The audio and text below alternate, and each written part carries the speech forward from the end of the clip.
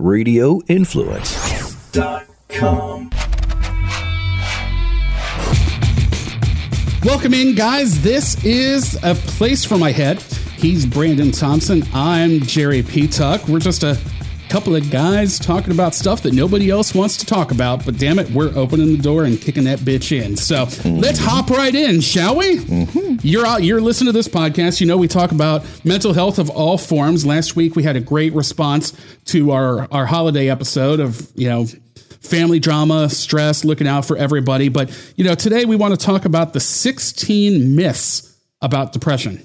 I think this is something a lot of people can relate to. Yep. And you and I have talked about it. We found this article in Medical News Today. It was medicalnewstoday.com. Jennifer Huizen. I hope that's how you pronounce it. We'll call her Jen. Yeah. Jen wrote this article about the 16 myths of depression. And, you know, she kicks off with I guess I'm going to call it the medical definition of depression, where she says, quote, "Depression is a condition that negatively affects how a person thinks, feels, and acts, with symptoms persisting for at least 2 consecutive weeks." Why is there a time frame on this? Yeah. So it has. So if I understand that correctly, you have to have at least 2 weeks of this problem or it's not diagnosed. 13 and a half days isn't going to cut it. You need to have that extra half day. I hate stats. I really do. Oh, God. But, you know, this is an interesting article because, again, I think this is something that a ton of people can relate to. You know, she just wrote the article, but a lot of the stats are based on 2017. So keep that in mind, because I would imagine over the last 2 years, these numbers have grown. But, you know, in the article, it says in 2017, around 7.1% of all adults in the U.S. experienced at least one episode of major depression. So think about that. 7.1% of adults. That's not including kids. So I think it's safe to say that number is probably a lot higher. Yeah. Yeah, I would assume so. You know, depression is one of those things that it's hard to put a label on because it affects everybody differently. You know, and let's hop right into this list. You know, the first thing on her list, number 1, she says, depression is not a real condition. Again, we want to reiterate, these are myths. Right. These are myths. We know it's a real condition. Yes. You know, a lot of people are dealing with it. And, you know, the problem is, medically speaking, there's a lot about depression that frankly is misunderstood and just unknown. You know, she says it's 63. I love her stats. 63.8%, not 63.7, not 63.9, 63.8% of adults who have experienced at least one episode of major depression were severely impaired by it. I'm surprised that number isn't higher. It probably will be. I mean, considering that was 2017. Right. Because I know people that have dealt with depression their entire life, and when they get in a depressive state, they physically can't get out of bed. Yeah, shut down, man. They can't get out of bed. They can't function. It's the old proverbial, you know, shower, shit, and shave, and that's it. Yep, and stay away. Yeah, absolutely. And, you know, again, I want to say this. It affects everybody differently. You know, there are some really high-functioning people out there that are depressed out of their mind, and you have no clue about it. Yeah, and what they refer to here, or Jen, poison. One episode of major depression that impaired their condition, that severely impaired their condition. Like, so my question is, you know, the person that goes through an episode of major depression, we don't know what that is, right? So they're severely depressed because of an action. Something happened, and they, as a reaction to that, they are severely depressed, and that happens at least once, and then it affects the rest of their life. So I just wanted to kind of be clear on that. Yeah, because depression isn't one of those things like a cold where, oh, I have a cold, it's over, bye. Right. You know, it doesn't work like that. Or, I mean, it's a real condition. It's a real illness. So not only is depression derived from something that happened in your past or something major that happens to you, it could live chemically in your brain without control. And so people that think that people either choose to be sad or choose to be happy, or, you know, it's like this whole fucking phenomenon, whatever the hell you want to call it, is a choice. You're crazy. And we're going to get into all of that because here's a little teaser. You ready? That's on the list later. So we're going to get into that in a little bit. But number 2, medications. Again, these are myths. Mm-hmm. These are myths. So when I say these are myths. Medications are always the best way to treat depression. I think it's safe to say that, you know, with everything we know about prescription drugs and things like that, I think it's safe to say that that's pretty obviously not the case. Yeah. And I would, you know. Does it help? It can help. Sure. Absolutely. Don't misinterpret what I'm saying. Sure. But is it the best way? Not for everybody. Not for everybody. And that's the thing. That's what makes it a myth, because some people rely on those to get through life. Right. Okay, good. If that's what helps you, awesome. If running helps you, awesome.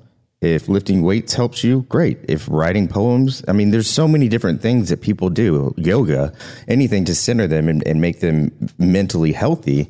Some people they don't have the ability to find those things to balance them out. And I'm sorry, but there are different levels of depression. Well, and some people are literally physically, chemically incapable. Correct.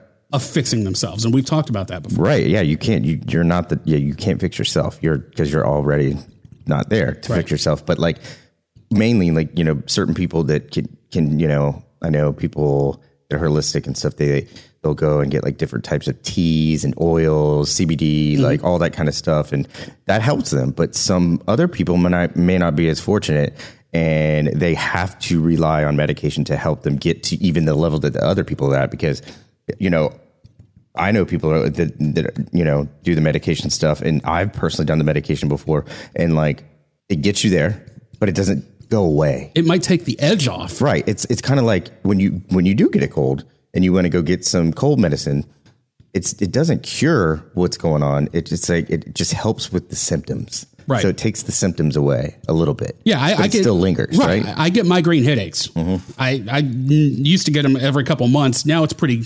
infrequent, but I recently had one.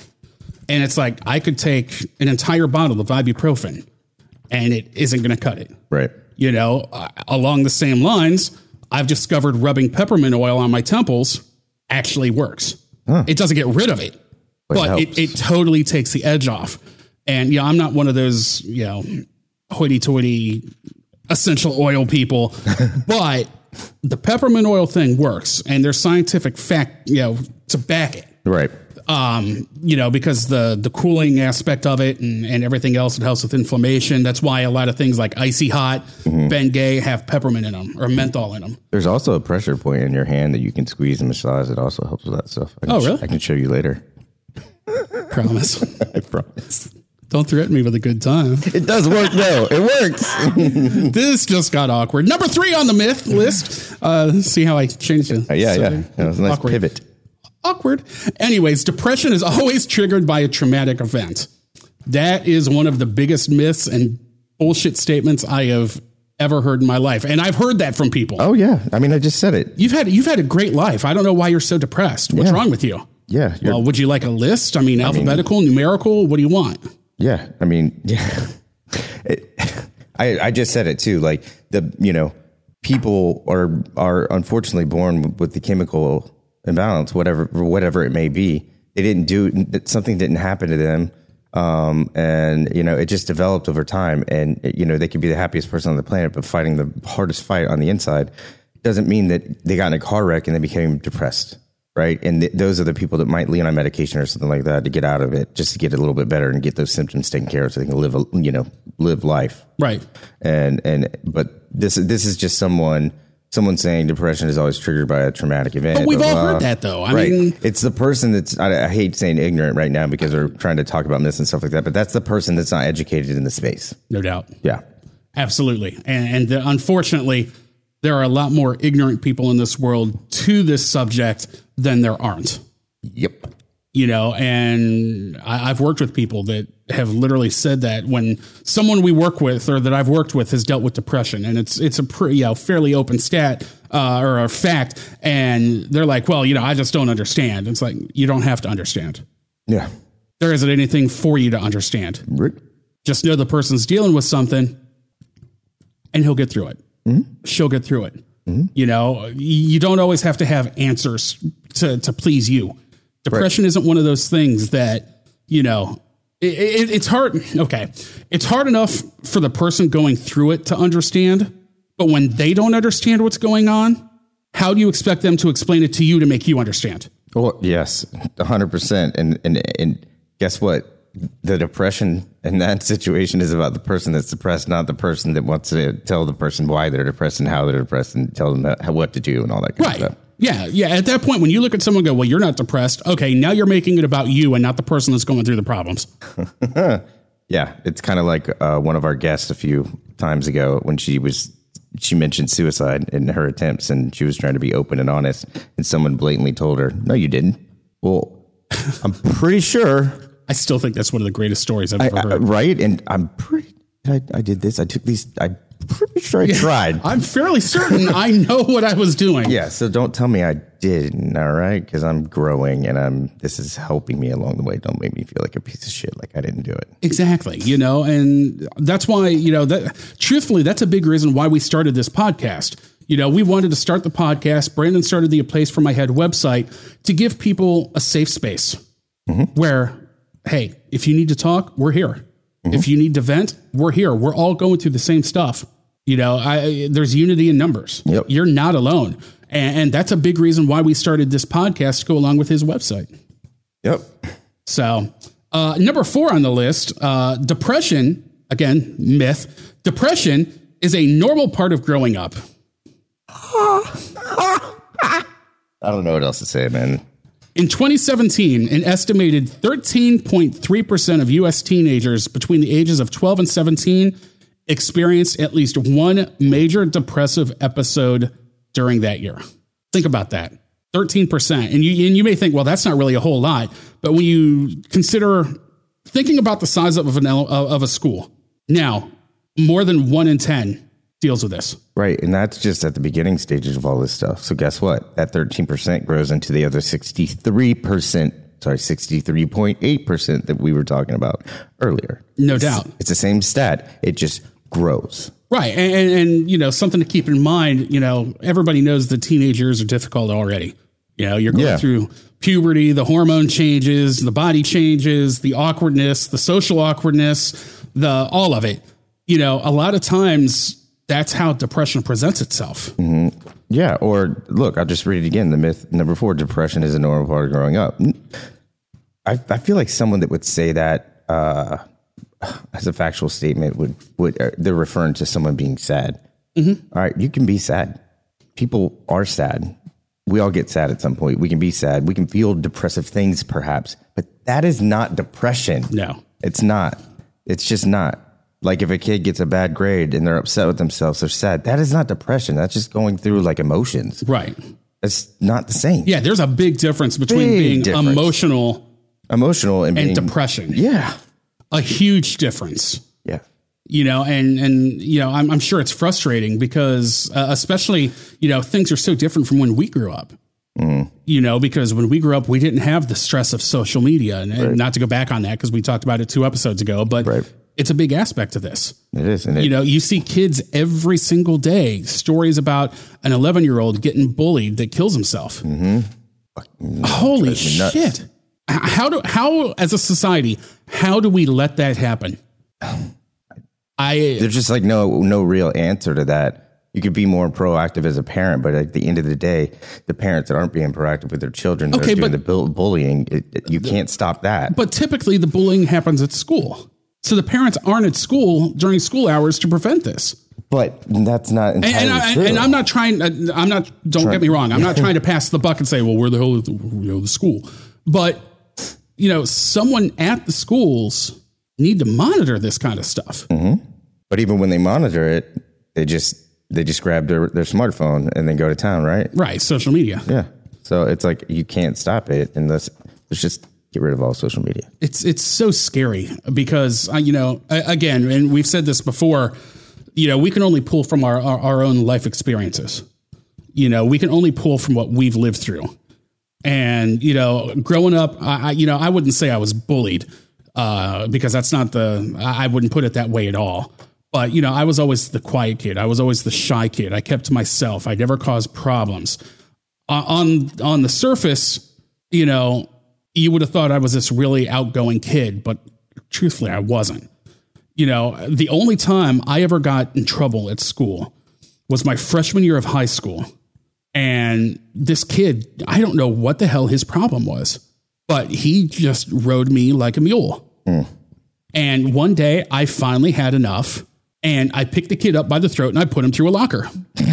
There you go. And I just looked and went, I think we're done now. Stop. I think we're done. Yeah. So we both get called into the assistant principal's office. And he talks to that kid first. Then he calls me into the office, and he just looks at me because he knew me a little bit. Just looked at me and he cracked up laughing. He goes, all right, that's totally out of character. What the hell's going on? Yeah. And by the time we were done, he was literally laughing at me about it because I was the good kid that never caused any problems. You know, I didn't get suspended. I didn't get detention. I got away with it. All right. But he knew me well enough to know that somebody pushed me to that point. Yeah. Yeah. Now, that was 25 years ago. If that were to happen these days, you're right. People would be on, you know, Twitter, Instagram, you know, what the hell else do they? I mean, there's so many out there. Snapchat, all that stuff. Like, and then everybody has to whip out their phones and videotape the kid being bullied. Yeah, Really? I mean that, and then there's these kids, man. They're taking pictures of themselves and sending it through various sites that make, I guess, like the picture disappears and like. I don't know, man. There's so many things out there, and these kids are saving him, and then they're like throwing them on the internet to just destroy people. And it's like, first of all, why would you ever do that? But then again, they're kids, their minds are growing. And then the other side of it is like, shit, you're ruining these lives. Like, I mean, it's God, the internet's forever. Yeah. You know, you post a video, it's out there forever. You know, and that kid is always going to look back and go, oh my God, that was me. Right. You know, and the psychological effect of that is insane. I can't even imagine being a teenager these days. No. Now, granted, they grew up with it, so they kind of know how to navigate it a little bit. But had this shit been around when we were kids, I don't think we'd have been able to handle it well. No. Well, and I don't think that I'm not sure that they handle it that well either. Right. You know, unless you're the popular kid and stuff like that, right? You know, if you're just trying to fit in. Yeah, but even then, imagine being the popular kid and one thing happens and ends up on the internet and it's over. That's true. It's over. That's true. It's just, you know, don't be afraid to talk to your kids. You know, you've got to talk to your kids these days because, you know, like we said a couple episodes ago, the human interaction with life just in general as humans, you know, you got to interact. You've got to communicate. You've got to talk. And it's so important because, you know, we joked a while back about the whole, oh, I'm fine. No. No. Not fine. No. You know, talk to your kids. Know what's going on. You know, if they don't want to talk to you, make them talk to you. Right. Because, again, there are too many kids, you know, 11, 12, 13 years old that are killing themselves because they don't see any other way out. They, again, don't want to feel that way for the rest of their lives. Right. Because and they can't escape it. They're kids. They don't know that it's bigger than that. Right. Because to them, that's their world. Right. And it's just, it's sad. It's sad. It's something that can't be talked about enough. I mean, stuff like that just bothers the hell out of me because, you know, I wish, looking back, I wish when I was a kid, I would have had someone recognize some of the depression issues that I had and said, hey, what's going on with you? Because I just buried them. Yeah. Like we all didn't do. deal with them. And internalized. Dude, I internalize everything. But, you know, I wish somebody would have recognized that and said, okay, what's really going on with you? Because had somebody taken that step to do that, right, things might be different today. I completely agree. Completely agree. Now that I'm off my soapbox, let's move on to myth number 5.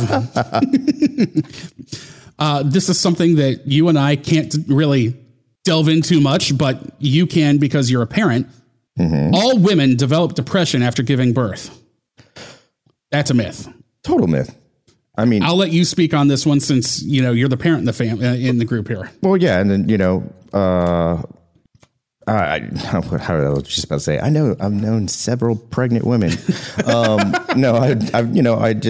get to an age and, your colleagues, your friends and such they start to build families around the same time you do, kind of thing. Right. And the postpartum depression is a real thing. I've seen, friends that have gone through, it's usually, from what I understand, it's usually, it's not a lengthy amount of time that they go through, but, it can be pretty bad and it can get severe and stuff like that, but not every single woman does it. Not every single woman goes through it. My wife didn't. But just to shed light on what that is, when you're pregnant, man, I could probably F this up pretty bad, but I don't want to. But just based off conversations and stuff like that, it's almost like when you're pregnant, everything's about you. Mm-hmm. Everybody's taking care of you. You're going to all these doctor visits and everything's about you and the baby, you and the baby, you and the baby, you and the baby. And then when you have the baby, then it's about the baby, right? Right. And then, it's not an attention thing. No, I get where you're going with it. So it's like you are part of this important process for 9 months, and then you have the child, and then you're so happy, you fall in love with the kid. And, I mean, trust me, it happens every time. But then there's a void, and that void could be many different things that was part of the pregnancy. But there's a void, and we all know what voids feel like when something's been taken away. Like when you go through a breakup or any of that kind of stuff. There's a bat of like a little section of time where you're not happy, you're upset, you're depressed, like you're going through something right now. But hopefully those things are short lived and not permanent, right? So that's what I know. To the best of my knowledge. I was going to say, and again, take what we say on this one with a grain of salt, because obviously we have no way to. Yeah, because I speak on this, and I'm sure somewhere down the road we'll talk to someone that's dealt with it. I'm sure, right? I'm sure some lady's absolutely mad at me right now that's gone through something like this, that downloaded the podcast. I apologize to you, ma'am. I would love to talk to you. I'm not an expert on this. I just based off stories that I've had with others, right? So. Yeah, no, absolutely. And you hear stories of women that don't snap out of it after a short time, and they come to resent their children. Yeah. And that's scary. It's scary. That's when really, really bad things happen. But let's move on to something we can talk about a little bit. And one of the premises of this podcast, myth number 6, that men don't develop depression. This one might be my favorite. I think we can both speak a little bit on this one because, like I said, that's part of the reason why we started this podcast was to open the door and open the communication, because, a lot of times guys don't know how to express it. Right. And it's not macho to be depressed or sad and stuff like that. And the main reason that this needs to be talked about, and one of the main reasons that tie into this show, is unfortunately everybody can get depression or be depressed or go through any type of chronic depression. However, the difference there with a major factor is men statistically and factually are more likely to commit suicide than women. Mm. And I think a lot of various reasons go into it. And it's the macho stuff, the not wanting to get help. I can beat this on my own. I've got this, whatever. I'm not going to take this medication anymore. The list is very long. And the stereotypical approach to it that men are stronger than what bullshit, man. We all have the same kind of brain. If anything, I would say a woman is a lot more tougher than a lot of men. Mm-hmm.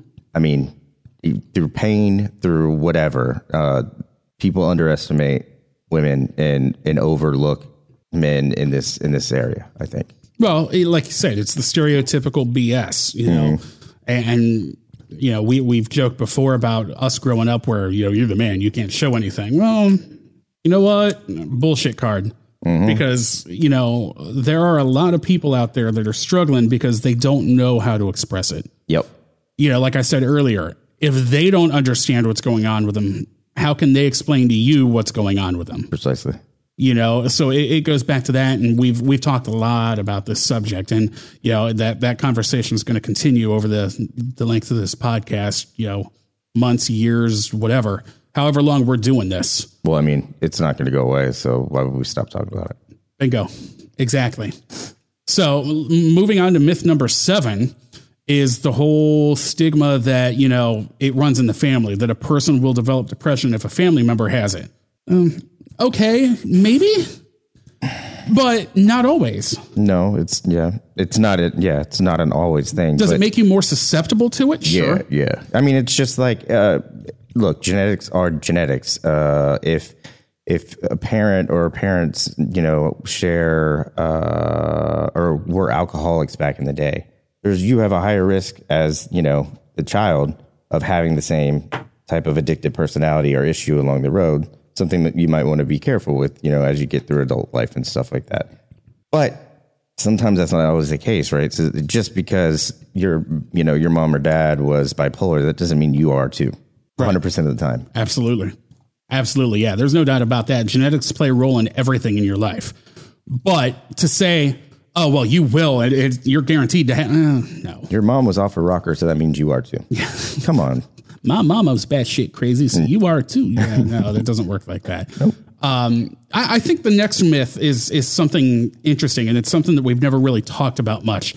Myth number 8 on the list of 16 myths about depression from medicalnewstoday.com is taking antidepressants. There we go for our English speaking folk. It's a lifetime commitment. Not true. That's a big stigma that I've heard all the time, probably more than I should, is that, oh, well, you know, if you take something, you're going to be on it forever. Yeah, it's like, excuse me, I'm thinking about like a movie just came to my head. I was like, This Is 40. Have you seen that? I'm not familiar. It's a funny movie, but there's like a scene where this guy's complaining about his wife and their new kids, and he's an older father now, and he kind of reveals that he's not perfect, and he complains about his wife keeping Prozac alive. You know, like that's it's funny in the sense of the joke, right? You know, like she's taking Prozac to keep, you know, them in business and her life straight. But some people take like antidepressants only X amount of time to get them through an episode or something like that, to where they're on a healthy level. But then there's other people that actually need the medication to function, and without it, they're a mess. So, hey, it's not 100% a lifetime commitment, but it could be a commitment for someone. Well, let me ask a stupid question. You know, if you're going through a depressive state like this, what's the difference in taking an antidepressant to get you through that state as opposed to having the flu and taking antibiotics? What's the difference? So there's a huge difference, actually. Okay, well, please. And it's, you know, and this is just research and talking to physicians and all kinds of stuff like that. But an antidepressant is something you don't just like take sort of like if you go get a Z-Pack or something, right, to get you through the cold or whatever you have going on. When you start an antidepressant, it takes about anywhere from 6 to 12 weeks, or it's like 4 to 8 weeks to actually start really working for an individual. Okay. That's the standard for all of them. And they also have different side effects. You know, so some, you know, women or anybody for that instance are reluctant to try a certain drug because one of the main, you know, I just lost whatever the condition, the side effect, would be gaining weight. So they're like, oh, hell no, I want to stay away from that. Give me something else. Right. But then you got to deal with those set of other things that could happen to you as well. That being said, these drugs focus on parts of your brain that have been identified as not working properly and causing the chemical imbalance. So these will bring in what's the like when you work out, you release adrenaline? No, it's not adrenaline. It's a chemical in your brain that makes you happy, and I can't think of the actual term of it. Endorphins? Right. Yeah. So those get launched by these medicines, right? So they replace the non-existing ones, right? And get in there. And if you were to just stop taking it after you felt better, they have serious side effects like suicidal thoughts. So it's something you have to be tapered off of. However, If you go down the benzo road, which is your Klonopin, Xanax, and all those in that family, which those are truly temporary fixes. So those are the Band-Aids of the mental health world. So you're not supposed to stay on Xanax for your entire life, right? Right. But if you're going through like an anxiety-ridden, couple of months or something like that, it's like, hey, it's my understanding they'll prescribe this type of thing to kind of get you through the rough patch, and then in the end evaluate how you are to get you on a more stable way moving forward kind of thing, and not have to lean on the benzos and stuff like that. So yeah, I mean, taking a true antidepressant it's a long-term commitment, and you have to go to the doctor that prescribes it very often so that they can look you over and try to understand what's going on, right? And if it's working, and then adjust doses, and maybe the medicine's not working at all and they need to switch to something different. There's all kinds of different things to go into it, but it's not a short window. It's a commitment. Okay. Yeah. See, I personally have no experience with that. So I'm glad you kind of explained it that way, because I get it. My point was, taking an antibiotic when you've got the flu is a temporary thing. Right. It's not always a permanent thing. Oh my God, you've got the flu, so you're going to be on steroids the rest of your life. Right. That was my point with all of that. But I'm glad you explained that, because I don't always. It's like someone that's having a panic attack, or someone that has them every once in a while, right? Like, you don't like Xanax would absolutely help with that, or like a Klonopin would absolutely help with that, because it calms you down. And frankly, sometimes you just put you right to sleep depending on the dosage. But it's the same thing. So if I'm like freaking out, it's like, okay, this person should take a Xanax or whatever to get through that moment, and then you're out of it. You don't have to be tapered off unless you're taking it every single day. You can't just stop taking something like that. You still have to be tapered off. But those are more the Band-Aid drugs, and the other ones are long-term drugs. Okay. That makes a lot of sense then. Again, I'm not a professional or an expert. No, but I mean, you obviously have knowledge about this that, I don't. Right. Because I totally came at that from the wrong perspective. So I appreciate you, straightening that out. Sure. Moving on to number 9 on the myth list, and I don't really think we need to elaborate too much on this one. Everyone experiences depression in the same way. What does that even mean? Yeah. So let's just move on to number 10, because that's not even worth talking about, because frankly, all of us know that's bullshit. So I actually want to talk about this one a little bit. Number 10. On the myth list, on the 16 myths about depression, depression and sadness or self-pity are the same thing. This goes back to what I was talking about earlier about people saying, well, you come across like a victim. Yeah. It's like, that's not my intention at all. Like, not even remotely close to my intention when I talk about things. So easy to take something out of context.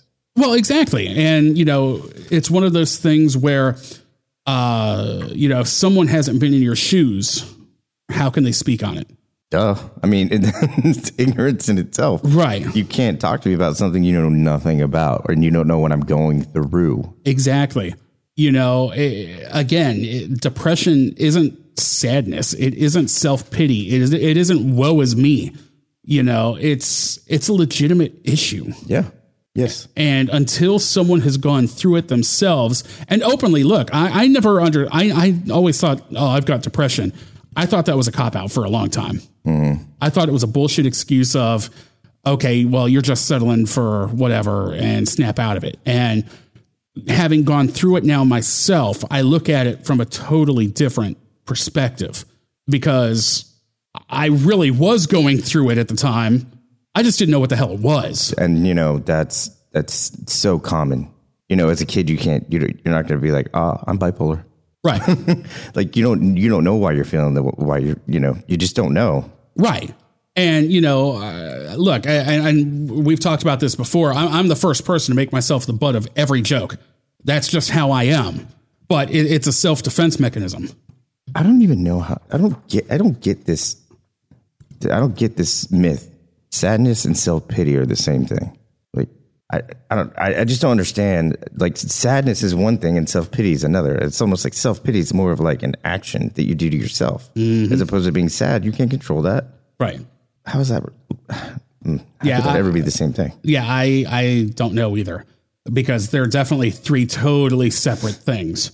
Yeah. So, again, speaking from experience, because I know I have put myself in the position personally where I'll be the first to put myself down. I'll be the first to make myself the butt of the joke. And I've had people call me on it.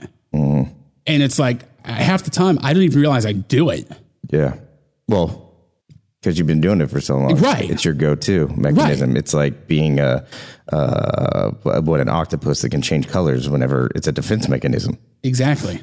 And it's we've joked about it before in other episodes. It's like the 8 Mile movie. Eminem ripping himself before somebody else could rip him. Yep. And it's like, there's nothing you can say about me that I'm not going to say first. Right. So does that come across as a victim, as me being a victim? No. I don't think so. It didn't seem that way in 8 Mile. That shit was badass. Is it self-pity? No. I think it would be more of a low self-esteem thing. Yeah, maybe. But sadness and self-pity, I don't know. I don't know. And the next one on the list is certainly something I can speak about. Keeping busy cures depression.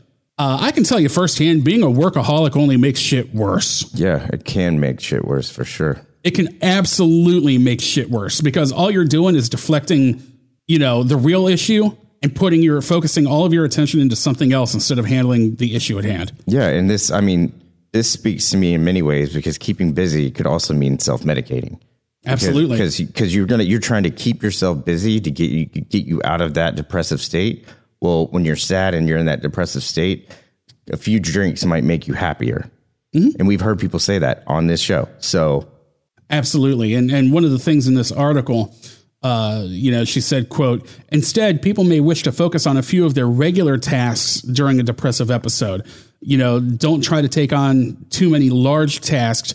Break them into smaller, more manageable ones, and avoid doing too many things at once." I think that's great advice. If you've got this monster presentation at work and you're depressed out of your mind, take that presentation one step at a time.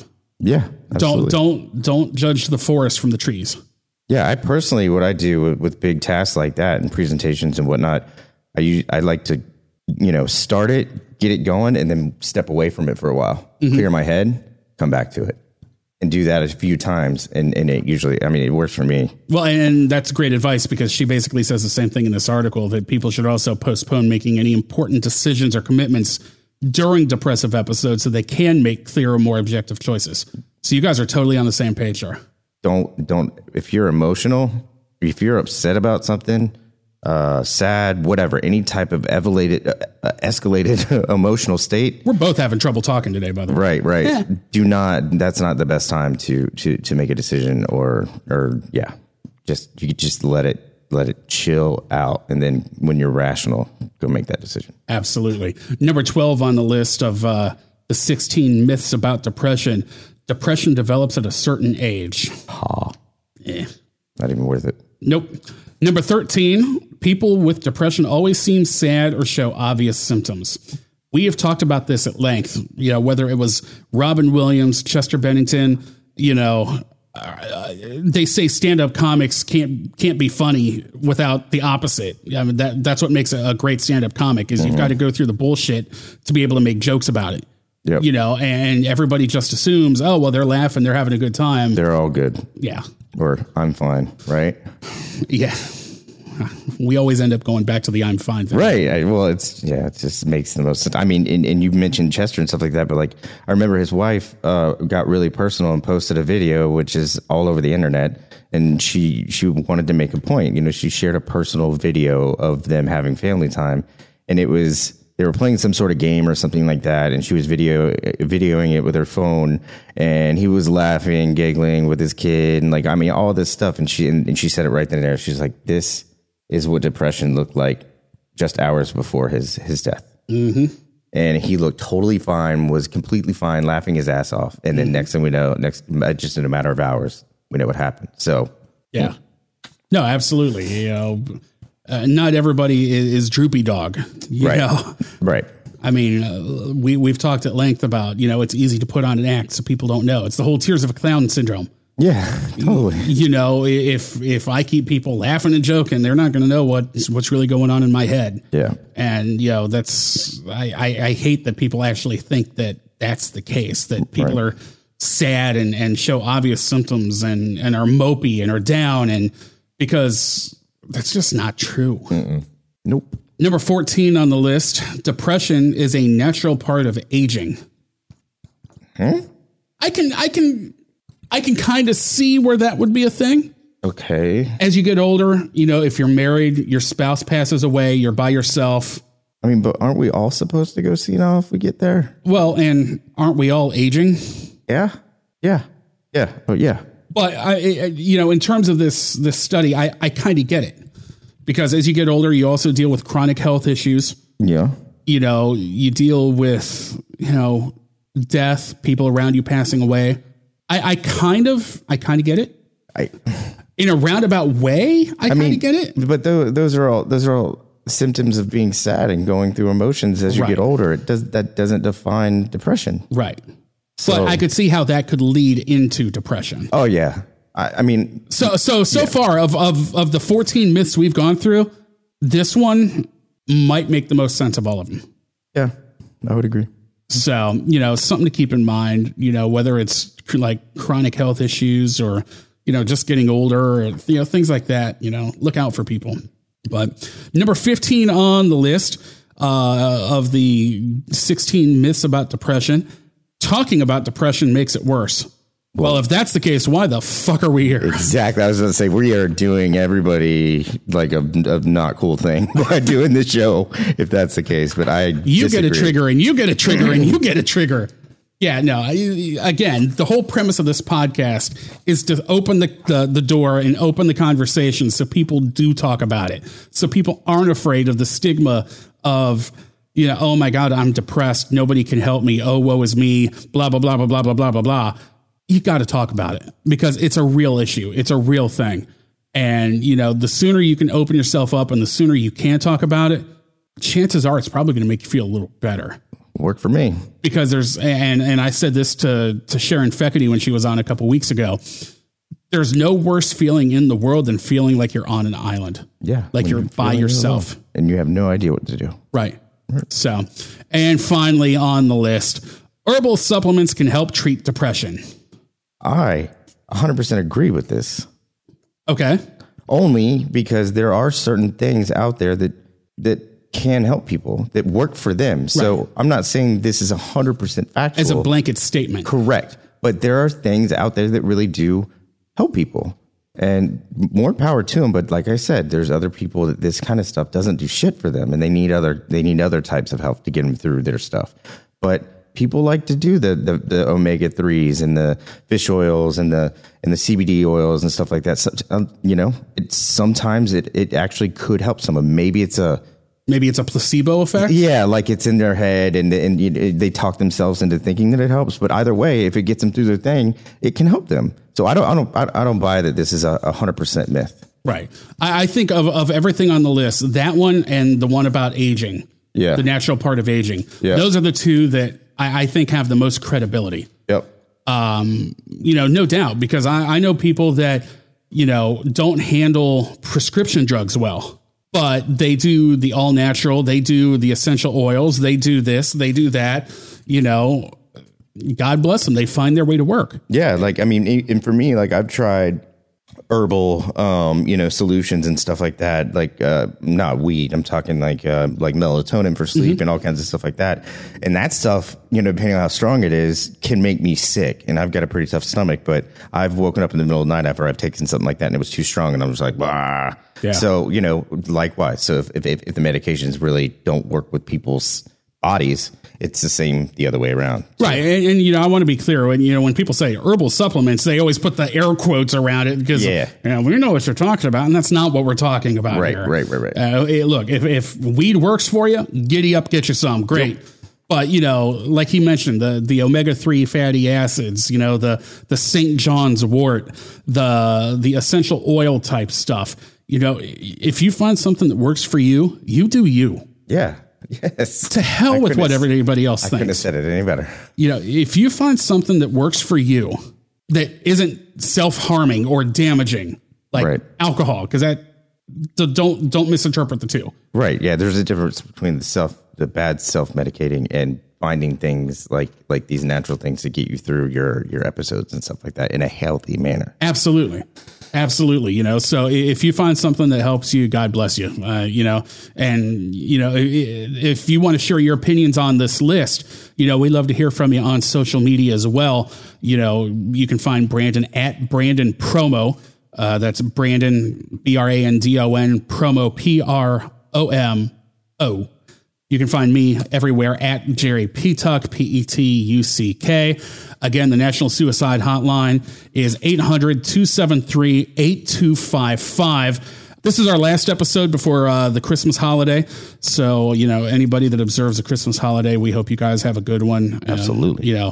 Be safe. Don't do anything stupid. And we'll definitely see you next week. I think next week, the next show with the new year right around the corner, why don't we talk about New Year's resolutions? I knew you were going to say that. I was about to say it, and I'm like, wait for it.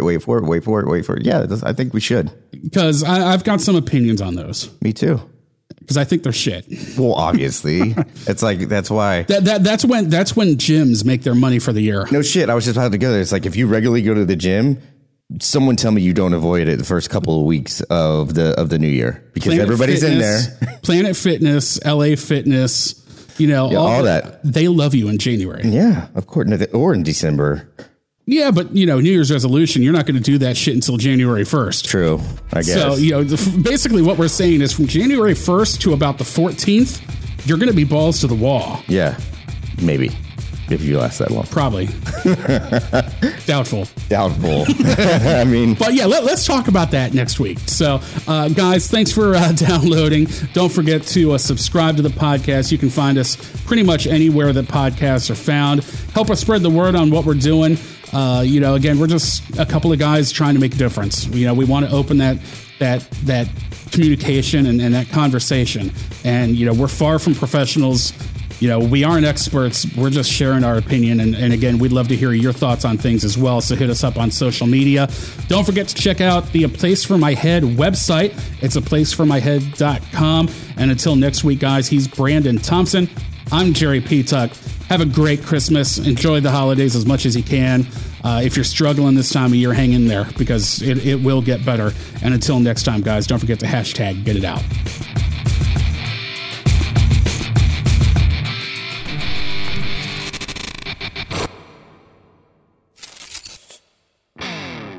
Radio Influence strives to bring you excellence in podcasting. We work with personalities like TV chef Brian Duffy, radio personalities like Ian Beckles, news and political pundits like independent journalists Frank and Tracy Beans, experts from the sports world like veteran football scout and coach Chris Landry, pro wrestling personality David Penzer, MMA experts Jason Floyd and Daniel Galvan, and strength and conditioning coach Jeff Krashell. If you're looking for food, sports, music, entertainment, politics, no matter the topic, Radio Influence has something for everyone. All of Radio Influence's programming can be found on Apple Podcasts, Stitcher, TuneIn Radio, Google Podcasts, and RadioInfluence.com.